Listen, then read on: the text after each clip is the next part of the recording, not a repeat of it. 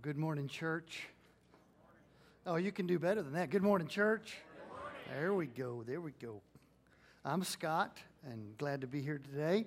If you weren't here last Sunday, this is my second Sunday to be with you. I'm honored to be with you. I want to talk to you about Steve. Steve, when he graduated from first grade to second grade, his first grade teacher threw herself a personal party. When Steve went from second grade to third grade, his second grade teacher rededicated herself to teaching, having thought all year, I am quitting. I will never, ever teach another year. Steve was rowdy. Steve was disruptive, and the teachers couldn't quite figure it out. But in third grade, he did some things that kind of put him on the radar, if you will, of the principal. One thing he did was he put fireworks, and this is not a suggestion. Now, by the way, some people say, my kids are here. You're impressioning upon them. No, I'm not trying to impress anything. But he put fireworks underneath her chair, and they went off while she was sitting there, and she has a twitch to this day. Another thing he did, he and another friend printed up flyers that said, bring your pet next Tuesday. Yeah, he did. Yeah, he did. Unauthorized. They distributed these flyers all over the school, and everything from rats, to just about giraffes showed up the next Tuesday. And so he made the front page of the elementary school newspaper, and so the principal evaluated him going into fourth grade. And so the principal put Steve in Teddy's class. Miss Teddy was her name. Her name is Imogene Hill. But Steve was put in Miss Teddy's class because the principal had a suspicion that the real problem with Steve is he's under-challenged, underutilized. Steve goes into fourth grade, and sure enough, Miss Teddy evaluates him. Within a couple weeks, she asks him to stay after class, and there she sat him down and said, now, Steve, I've got something for you. And he's excited about this. He became more excited when she said, I have a crisp $5 bill to give you. And then she reached in her purse and pulled out a giant lollipop and said, I've got a $5 bill and a lollipop, but here is what I'd like for you to do to get these two things. And she then grabbed a workbook, a math workbook off her desk, and slid it to Steve and said, this is homework. He didn't like schoolwork at school, much less homework, but he cut his eyes over at the lollipop and the $5 bill and said, hey, wait a minute. So he went home. With these words ringing his ear, it'll take you 2 or 3 weeks probably to get this workbook. Take your time, but just get it done. And when you get it done, here's your prize. Here's your reward. Well, he did it in a matter of about a week, and he came back to Miss Teddy's desk, and he said, here it is, and it was finished. And he got his lollipop, and he got his $5 bill. But before he could skip out, she said, wait, Steve, I've got something else for you. She pulled out another $5 bill out of her wallet and a lollipop out of her purse and said, now, Steve, if you'll do this science workbook, I've got another $5 bill and a lollipop for you. He went home, and not in 3 weeks or 2 weeks, but in about a week, he'd finished that science workbook. This went on for about a month, a little over a month, until he finally showed up and said, here's the most recent workbook. Keep your $5 bill. Keep your lollipop. Do you have another workbook? Some of you are thinking to yourself, she bought him. I have my authority as a teacher in the room. My wife's a fourth grade teacher, and I've run this illustration by her, and it's been approved. But before you cluck your tongue and say, is that the right way to go? Let me ask you, do you know who Steve is? Walter Isaacson wrote the biography. He's one of the premier biographers of our day. He wrote the biography on Einstein and Ben Franklin. And while Steve was alive, Steve's wife came up to him and said, I want you to write the biography of my husband's life. And he said, I don't do living people. She said, he's dying. He's dying of cancer. So Walter Isaacson wrote the biography of Steve. By the way, I can hint to you, you do know Steve one way or the other. If you have an iPhone or an iPad, or if you have a Mac or a MacBook, or have you ever seen the Apple logo, then you know Steve Jobs, right? He's impacted 5 industries, Isaacson says, and I won't list them all, but personal computing, animation, movies, if you've seen animated movies like Toy Story. I mean, you've seen personal computing. He transformed that. He's made all these impacts. Now, I've read Walter Isaacson's biography, and Steve Jobs is not my favorite person, but you know who is? The person he wrote about, he said, the saint of my life was Miss Teddy. I break for teachers. If I had a bumper stick, it'd probably say that. I break for educators. But I'm here to tell you that you're all in this story in this way. Miss Teddy guided Steve to make better decisions. Better than fireworks under the chair and fly leaves that say, bring your pet next week. He began to focus on what he could do with his life and to make the most of it. And we want to do that. And what did Teddy teach him to do? I would say at least 3 things. Start at the finish, or in other words, lock on to something, and he locked on. Another thing she taught him to do was to sit down and to consider. Listen up. He began to listen to her and trust her.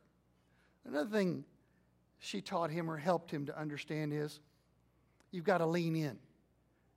You've got to learn to say yes to your teachers before they even ask.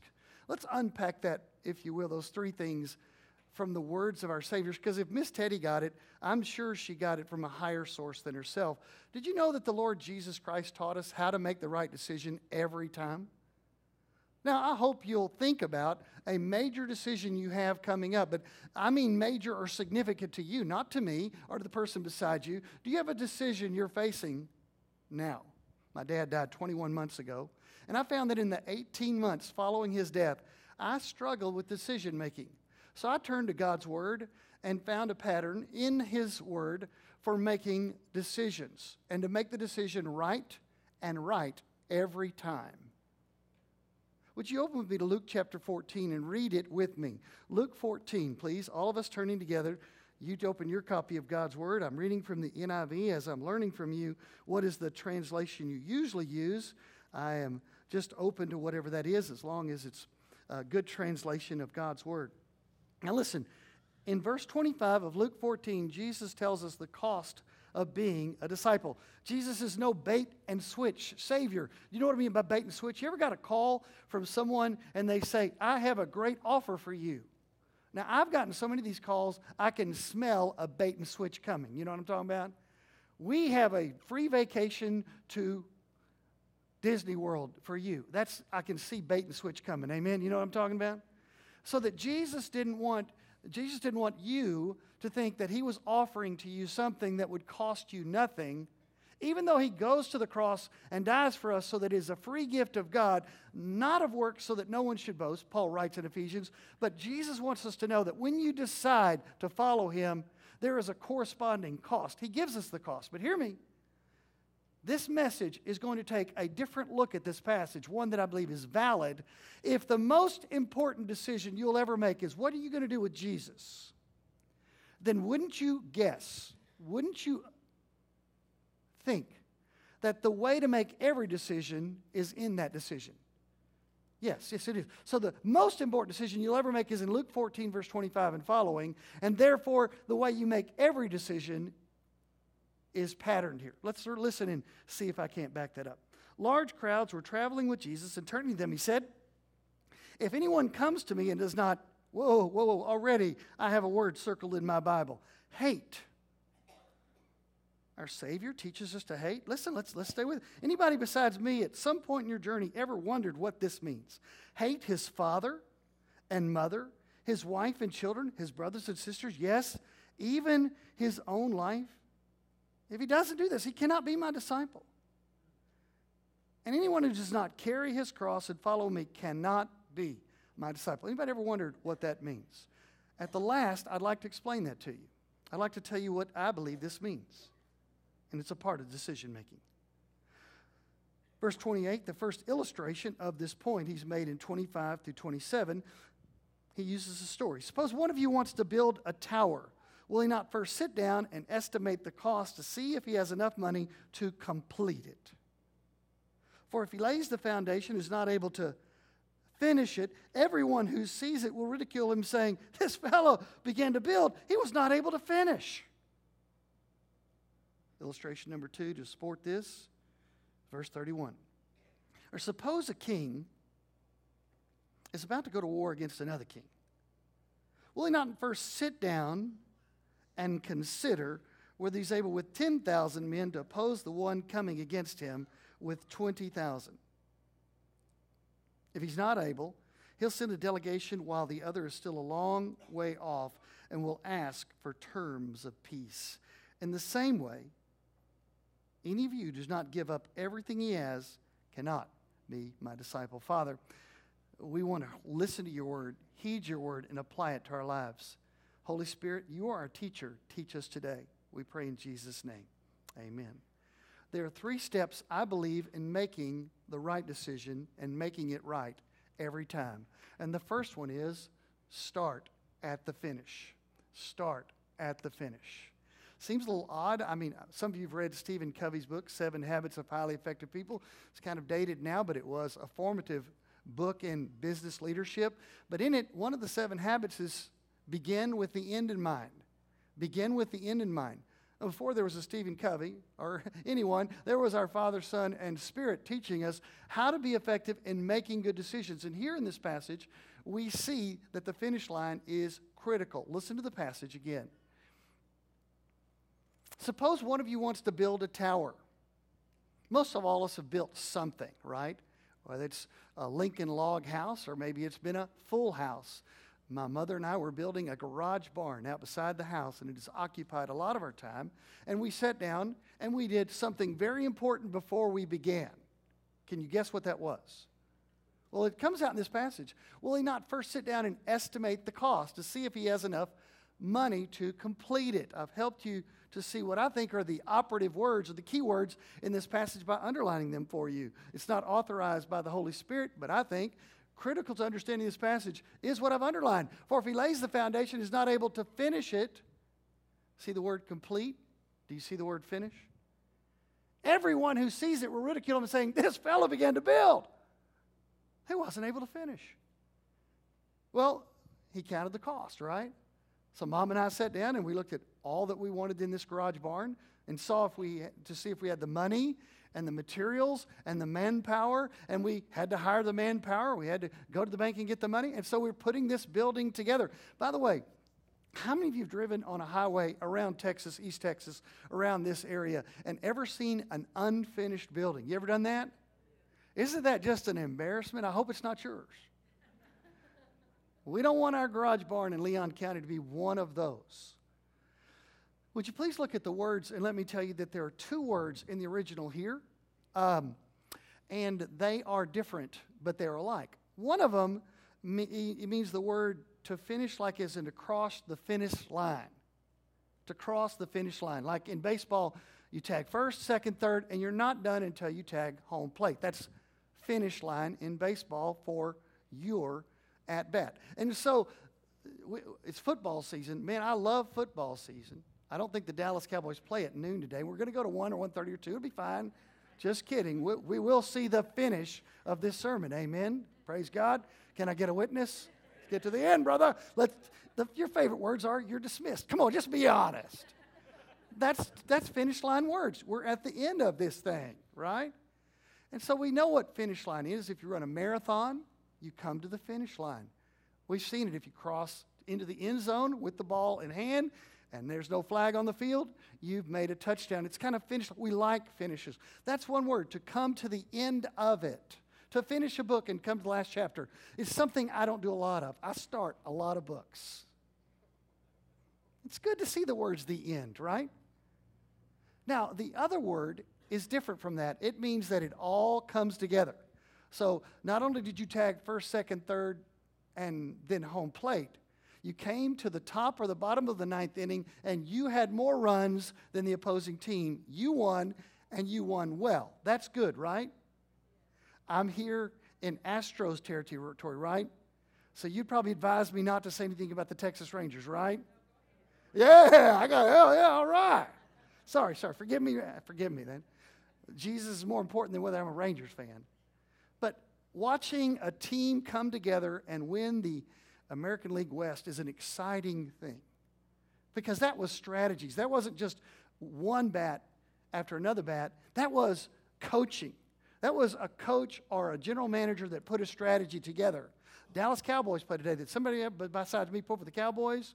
I'm praying we get a defense someday. That would be really nice. If we could strategize getting a defense, then we might not just score a point or two or a touchdown or two. We might win a season. That would be good. Amen? So I got some Cowboys fans here. Or maybe some people that hope we could be Cowboys fans. Do you see what I'm saying? There is finishing the finish line, and then there's finishing well. Are you with me? Finishing well. Every one of us is going to finish this life. 1 out of 1 people die. Unless the Lord Jesus comes, every one of us will be buried and words will be said over us. What we want is the words to be truthful and the words to be good, right? For us to finish well. And for more than just the pallbearers and maybe more than just the undertaker to show up, right? We want to finish well. We want to hear more than just good words. What do we really want to hear? Can I ask you, what do we really want to hear? In this life? No. What about in the life to come? Does anybody have an anticipation or a hope that the Savior himself may say some words over you? Say it again. Isn't that what you want to hear?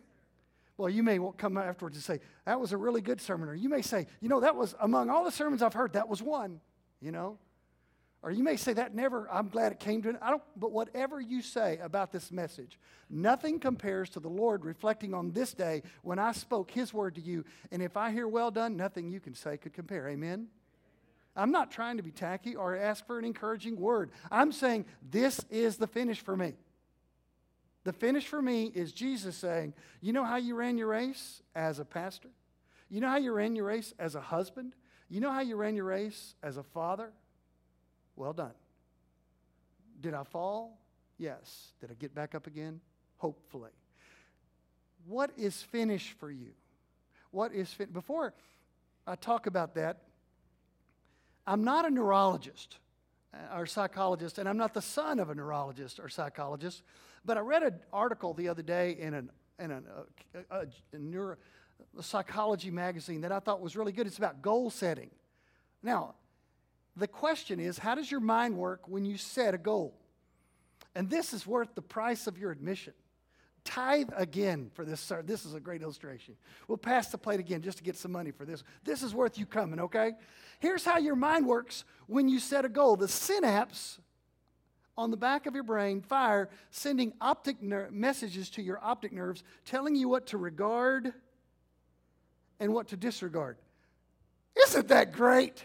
You're like, what? Tell me what that means. I'll tell you what that means, okay? Stay with me. I want to say that again.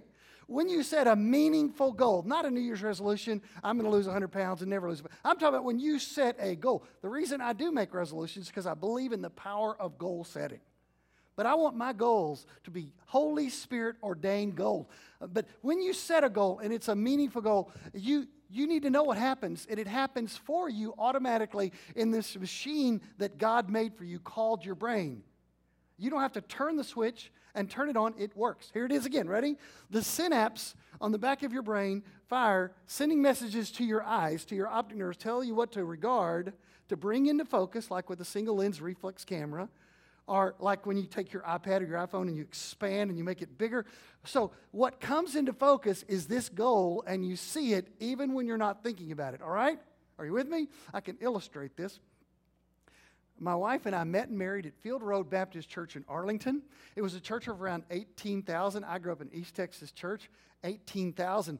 1800, not 18,000, 1800, a lot of folks for me. My little church I grew up in, First Baptist Jewett, when we hit 100, we all almost spoke in tongues. We were so happy in Jesus. This is a big church, but I met Lori in it. It was a gift of God to meet her. And so we're met and we were married, and so we didn't notice a whole lot of pregnant women in the church. I don't know why. The church was mostly young people, just like in this church, a lot of young people. But I didn't see a pregnant woman until the week came where we got on our knees in our living room and we prayed, God, if it be thy will, give us a child. God, if it be thy will, give us a child. We got up off our knees. I went to church next Sunday, and I saw, guess what I saw everywhere? Pregnant women. I'm a redneck country boy. I'm going, look at her. She's about to domino. And my wife says, what's a domino? I said, look at her, call 911. She's got to be in her fourth trimester. She said, there's 3. I said, she's in her 4th one.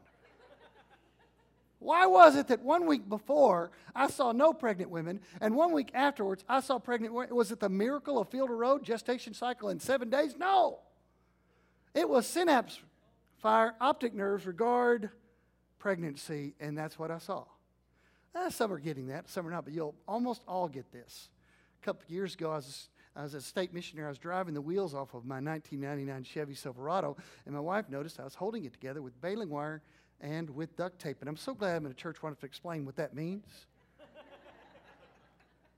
And she said these words second only to when she said, I do.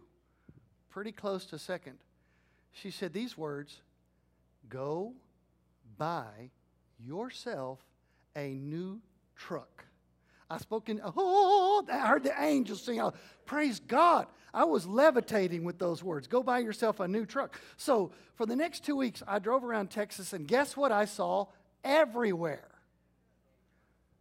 Tundras and Titans and Silverados and F-150s and Rams, and they were everywhere. I mean, on the road. There may have been some cars on the road, but if they were a little bit of Matchbox cars. That's one of those Saturdays, we just were out of something, and I made the mistake of going to Walmart on Saturday at 2. Do you know what that means to go? One lady's just shaking her head. No, no, no. She's been to Walmart Saturday at 2. Never go to Walmart Saturday at 2, amen? But I had to go. I drove up, and the parking lot was full. I think I had to park across the street. And guess what the parking lot was full of? Trucks. Synapse fire, optic nerve, regard, truck. That's how it works. That's how God made your mind to work. Can I meddle for just a moment? Where are lost people around this church? Where are they? Where are the lost people around Garrison and Nacogdoches? Where are they? Can I just, listen to me. Why don't you see them? Now, I'm just going to meddle for a moment. The elders have given me one Sunday to meddle. The deacons, I'm just teasing. Listen, why don't you see them? It's not a goal to see them. Where is that one person that's been inactive for 2 or 3 weeks? And you used to see them. Why don't you see them? Is it your goal to reclaim them back for Jesus? It's what you see. But before what you see, it's what you aim at. You aim at nothing, you'll hit it what? Every time. Jesus teaches us that here, and I want you to see it. So you start at the finish. You lock on. You lock on. So let me talk to you younger folks. If you're thinking about marriage or engagement, then how do you lock on to a beautiful marriage? You look at the finish. I remember making my way to see my pastor. I was a businessman. I was not called in the ministry, didn't know a lot about ministry. Really, this Field Road again, that church. And so I was engaged to Lori, so I snuck in to see my pastor, and I said, would you please let me look at the vows you're going to use? I'm going to look for a loophole. I didn't tell him I was looking for a loophole, but I was sort of looking for one. And so here are the vows we used, and I've used at every wedding I've done, and I've performed a lot of weddings. For better, for worse, for richer, for poorer, in sickness and in health, until it's not comfortable anymore. Now, is that what it said? Until death. I'm speaking to those that maybe haven't married. You need to start at the finish. You need to think about what it's going to look like at the end, and it won't be easy between here and there. Can I get a witness? That's right. It won't be easy. Or do you have a business venture out in front of you? Have you thought about what that is going to accomplish or do? You know what it wants to look like. You know what it wants to be. Right now, I'm in business as a rancher primarily for one reason. Her name is Jacqueline Dell Willingham, my mother. I'm caring for my mother. I'm losing money on cattle. I bought at the top of the market. Isn't that smart? That's what I'm really good with business.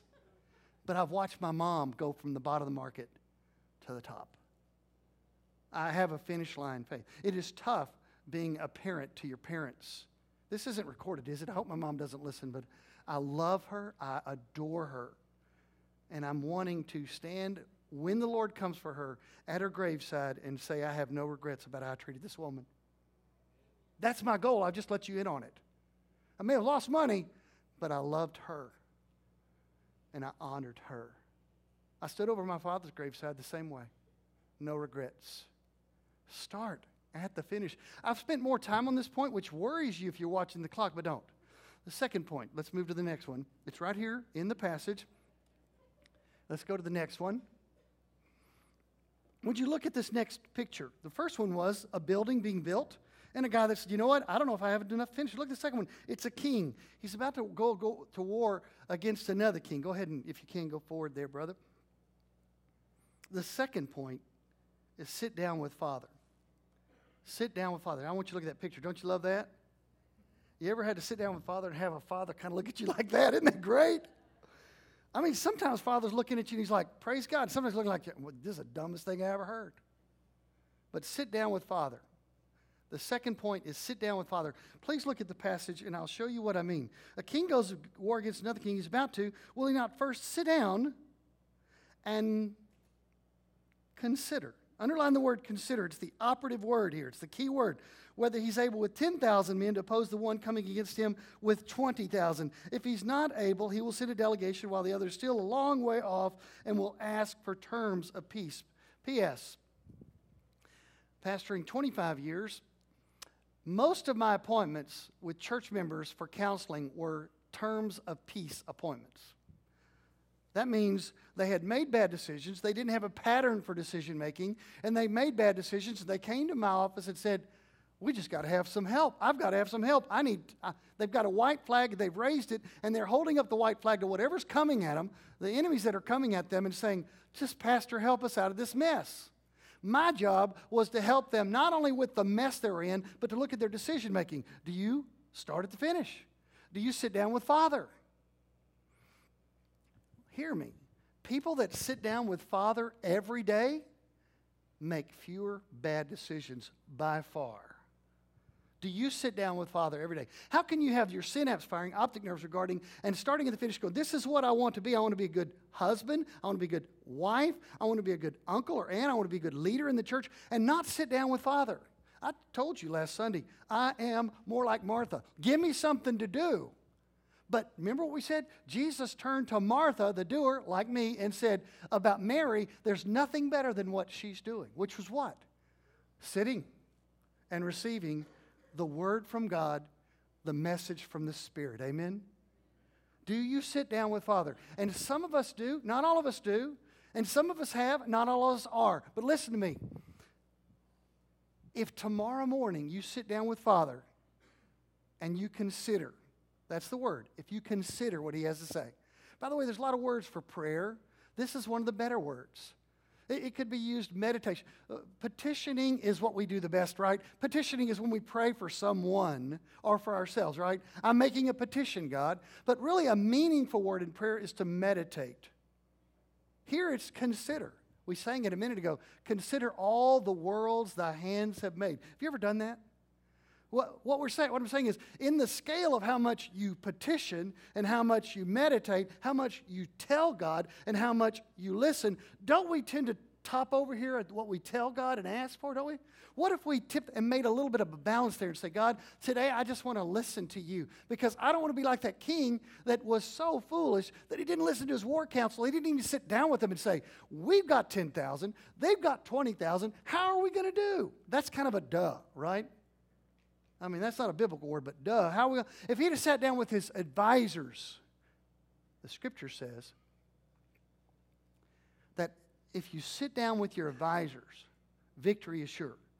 Victory is assured for those who heed the counsel of many advisors, the Bible says. So if you want to make a decision, start at the finish, you've locked on, now you must listen up, listen to God.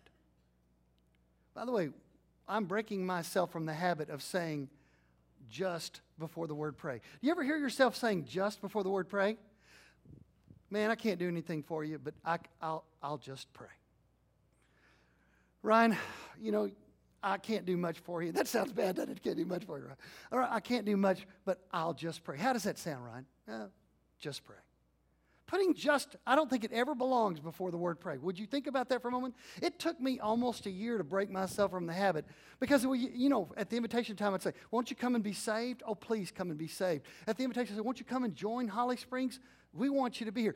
Won't you come and recommit your life to Him? Oh, won't you come and surrender to vocation ministry? But if you can't do anything else like that, if there's nothing else, why don't you what? Just come pray. Took me a while to break it after years of saying it. I've got a new word for me. Today, won't you indeed pray?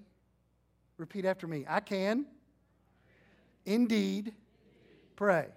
Say it together. I can indeed pray. Boy, Ryan, I will indeed pray for you. How does that sound? I will indeed pray for you. I will, in everything that prayer is, I'm bringing to you. And everything prayer has for me, I will hear God. I will listen to Him. How am I going to ever make right decisions every time if I don't listen to God? Have you ever thought about that? He said this guy didn't listen. He didn't consider. Now, we're wrapping up. Let's go to the first part and end with the third point of how to make a right decision. First of all, lock on. The second one, listen up. So first of all, we start at the finish. We lock on to it. The second all, we listen to Father. And so we listen up. We sit down with Father every day. Sit down with Father every day. By the way, I don't have a plan for my quiet time. And if you do, that's great. But I have elements that cannot get away or must be there for me to have a quiet time to listen. I have a copy of God's Word. And second is a forgive me, I'm just going to admit it, a cup of coffee. Forgive me. A beverage. Is that all right? Sometimes I'll be in the Word and I'll be praying and I'll be listening and God will say something so sweet and I have to just get my coffee and go, oh yes. And sometimes I have my coffee cup in my hand and the Lord convicts me of sin like that two-edged sword the Word is, and He begins to lay me open. I put my coffee cup down and I go, oh my. By the way, both of those are helpful to me, amen? When He lifts me up and says, you're my child. You do not need to think these stinking thoughts about yourself. I need to hear that. And when He says, but you're not all that in a bag of chips. I'm still God. I need both of those, amen? Listen up.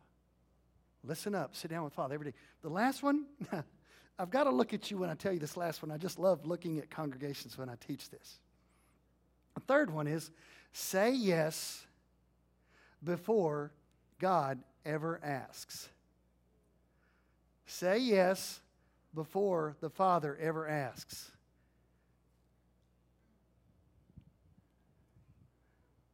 Don't do the calf at Newgate thing on me, okay? But let's just admit this is not how we think, but this is how the Savior thinks. Remember the bait and switch thing I told you about? He is not saying that that you must hate your father and your mother and your sister and brother to get to heaven. But He is telling us that in choosing the free gift of eternal life that Jesus Christ bought on the cross for us, that to take up our cross and follow Him now means it'll cost us how much? Everything. Let's go back to this passage and learn what the Lord means by say yes before the Lord ever asks. Large crowds were traveling with Jesus. Turning to them, He said, if anyone comes to me and does not hate his father and mother, his wife and children, his brothers and sisters, yes, even his own life, he cannot be my disciple. Now, what is He saying here?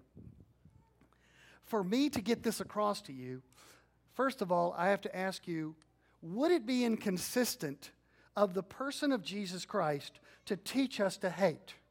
Would that not be inconsistent? To literally say that my disciples are going to be marked by hatred. Would that not be inconsistent? When He said, you'll know my disciples by how they love one another, right?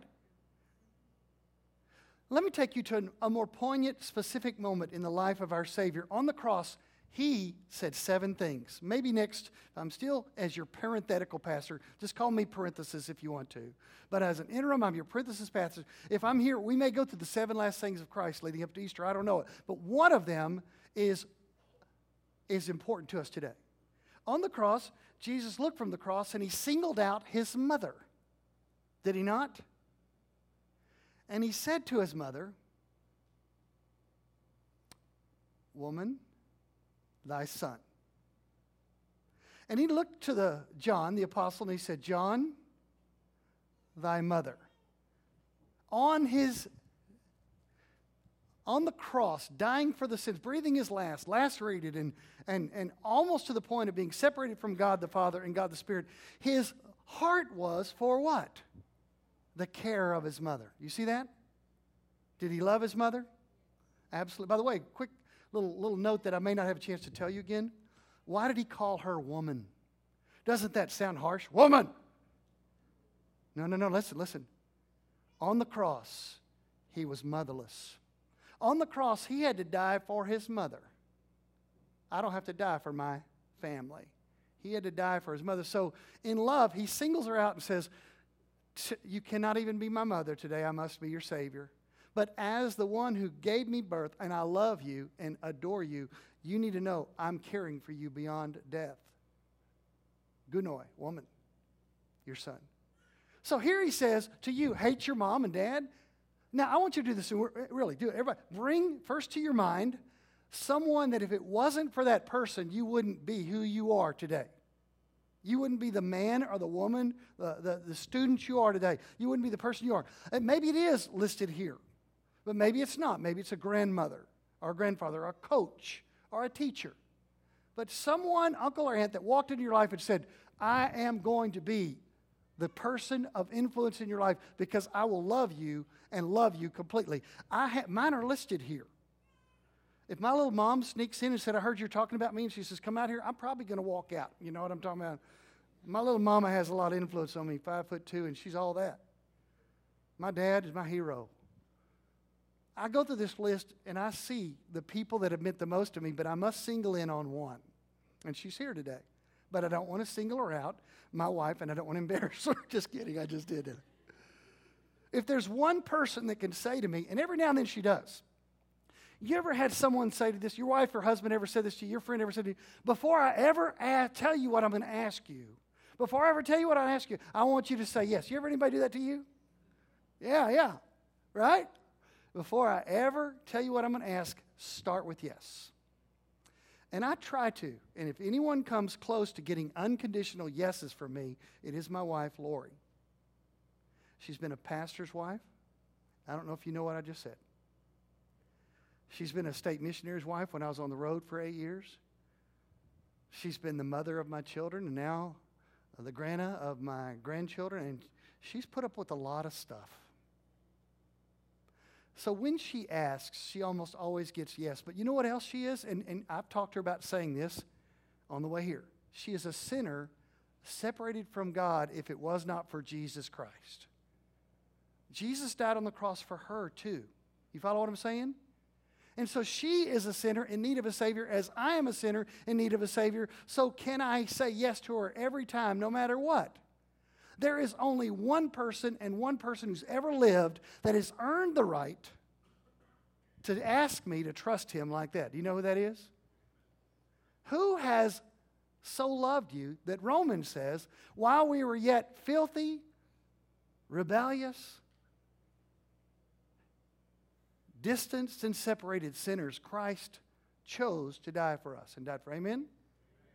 Now, on the cross, Christ died for you to purchase a place for you in heaven. Before you'd ever heard his name, he had your name in mind. He had your destination. He saw the finish line for your life before you did. He wants you to go to him, with him to heaven. He has died on the cross, shed his own blood so that you can experience eternal life with the Father, Son, and the Spirit and all the saints together. That's how much he loves you. Greater love hath no man than this, than he laid down his life for his friends, the gospel, John says. And then the epistle of John says, now we know what love is. Christ laid down his life for us, his friends. Now stay with me. No bait and switch. Jesus wants you to know how to make good decisions. When it comes to his invitation, which is not just on Sunday, but it's every morning and every day. When there's a decision and you're thinking about the finish line and you're sitting down with him, when you start to sit down with the Father, these words should be your first words. Father, before you ever ask anything, here's my answer. The answer is practice this week saying yes. When you sit down with Father, boy, I'm so excited for some of y'all. Some of you once sat down with Father and you've kind of distanced, and then tomorrow you're going to. Man, I'm excited for you. You're going to have a great morning and a great day. As you sit down with Father, can I strongly encourage you to start your time with Him by saying this? After you've praised Him and you spent time praising Him with your lips, say, Father, you're probably going to say something to me. You're going to ask something from me, and here's my answer before you ever ask. Yes. Yes. Some of you don't know Him. You've never placed your faith in Him. You've thought about it. You're close to it. You're considering it. You've been thinking about what it means to follow Jesus Christ, and yet you've wanted someone to spell out what it means. It means this, that He is asking you to give what He Himself gave. We could say today, man, who is this Jesus that asked me to give everything? Is He not the one that gave everything? How much of His life did He give for you? How much of His blood on the cross did He spill for you? How much of the truth did He teach you? Did He hold back anything in creating you and rescuing you from sin and bringing you to salvation? No. So God's people, praise Him for that. Those of you who are not His child yet, would you consider that He is asking you to give back your all, and He'll never mislead you. Indian prince, India, the nation of India. He's a Hindu prince of yesteryear. He was considering becoming a follower of Jesus Christ.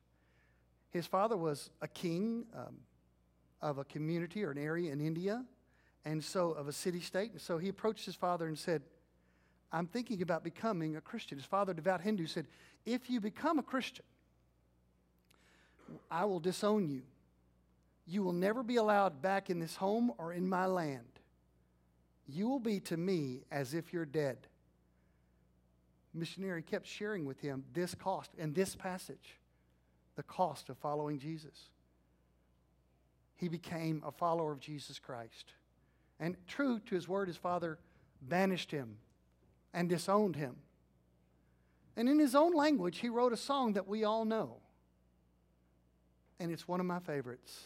And it really helps me to understand this passage. He wrote down, I have decided to follow Jesus. I have decided to follow Jesus. I have decided to follow Jesus. No turning back. The world behind me, the cross before me. The world behind me, the cross before me. The world behind me, the cross.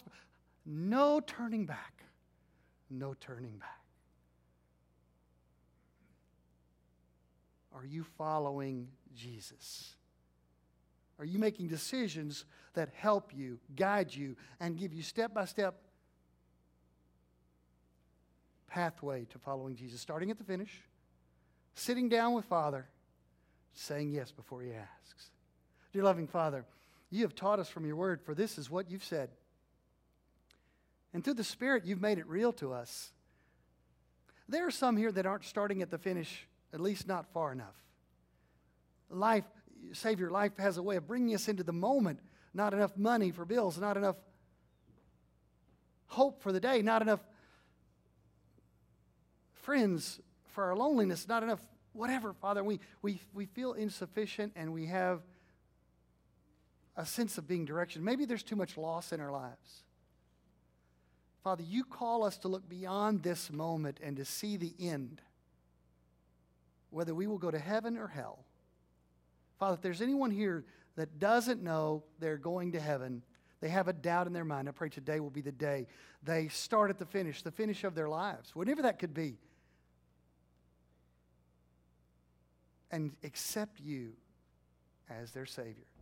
For those of us who are Your children, and we know, we're confident we're Your child, but we've strayed away from this end in mind. Maybe we think we're too old to start at the finish. Maybe we think we're too young to consider the finish. Maybe we think we're finished. Father, thank You that You are the author and finisher of our faith. We're not done, and You're not done with us. You'll never let us go. Father, help us all tomorrow, every one of us, commit today to sit down with You tomorrow in the morning, early in the morning, we will meet with you as David did. Father, in this invitation, here's what we want to say to you before you ever speak. Maybe you'll call some into missions or to be a pastor or to serve in vocational ministry. Here's our answer. Yes. Maybe you call some of us out of this doldrums financially where we just tip and we're going to now tithe and you want us to give and we say yes. Yes, we're excited about that.